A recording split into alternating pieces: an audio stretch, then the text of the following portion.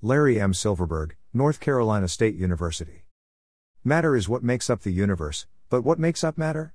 This question has long been tricky for those who think about it, especially for the physicists.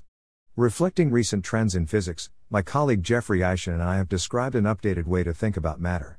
We propose that matter is not made of particles or waves, as was long thought, but, more fundamentally, that matter is made of fragments of energy. In ancient times, 5 elements were thought to be the building blocks of reality.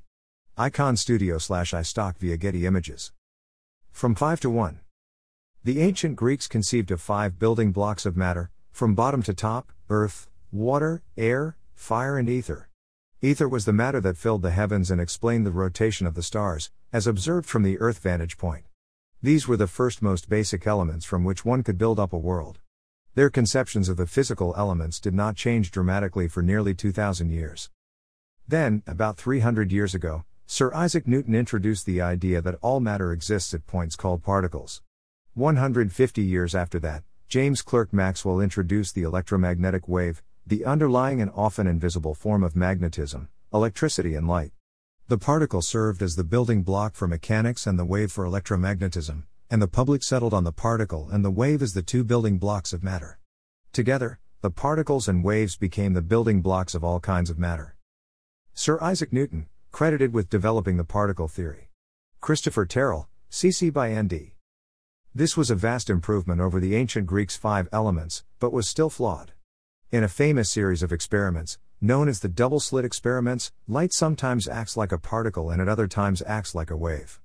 And while the theories and math of waves and particles allow scientists to make incredibly accurate predictions about the universe, the rules break down at the largest and tiniest scales. Einstein proposed a remedy in his theory of general relativity.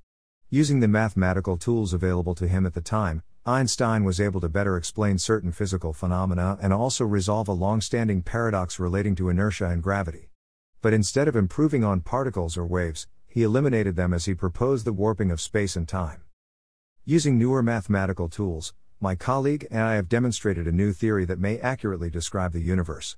Instead of basing the theory on the warping of space and time, we considered that there could be a building block that is more fundamental than the particle and the wave. Scientists understand that particles and waves are existential opposites. A particle is a source of matter that exists at a single point, and waves exist everywhere except at the points that create them. My colleague and I thought it made logical sense for there to be an underlying connection between them. A new building block of matter can model both the largest and smallest of things, from stars to light. Christopher Terrell, CC by ND. Flow and fragments of energy. Our theory begins with a new fundamental idea, that energy always flows through regions of space and time. Think of energy as made up of lines that fill up a region of space and time, flowing into and out of that region, never beginning, never ending and never crossing one another. Working from the idea of a universe of flowing energy lines, we looked for a single building block for the flowing energy. If we could find and define such a thing, we hoped we could use it to accurately make predictions about the universe at the largest and tiniest scales. There were many building blocks to choose from mathematically, but we sought one that had the features of both the particle and wave, concentrated like the particle but also spread out over space and time like the wave. The answer was a building block that looks like a concentration of energy, kind of like a star, having energy that is highest at the center and that gets smaller farther away from the center. Much to our surprise, we discovered that there were only a limited number of ways to describe a concentration of energy that flows. Of those, we found just one that works in accordance with our mathematical definition of flow. We named it a fragment of energy. For the math and physics aficionados, it is defined as A equals /R, where is intensity and R is the distance function. Using the fragment of energy as a building block of matter, we then constructed the math necessary to solve physics problems. The final step was to test it out. Back to Einstein, adding universality. General relativity was the first theory to accurately predict the slight rotation of Mercury's orbit. Rainer Zenz via Wikimedia Commons. More than 100 years ago, Einstein had turned to 2 legendary problems in physics to validate general relativity: the ever-so-slight yearly shift, or precession, in Mercury's orbit, and the tiny bending of light as it passes the Sun. These problems were at the 2 extremes of the size spectrum.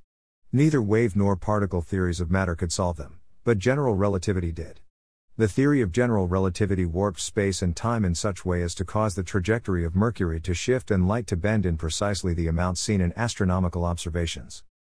If our new theory was to have a chance at replacing the particle and the wave with a presumably more fundamental fragment, we would have to be able to solve these problems with our theory, too. Deep Knowledge, Daily. Sign up for the Conversations newsletter. For the precession of Mercury problem, we modeled the Sun as an enormous stationary fragment of energy and Mercury as a smaller but still enormous slow-moving fragment of energy. For the bending of light problem, the Sun was modeled the same way, but the photon was modeled as a minuscule fragment of energy moving at the speed of light.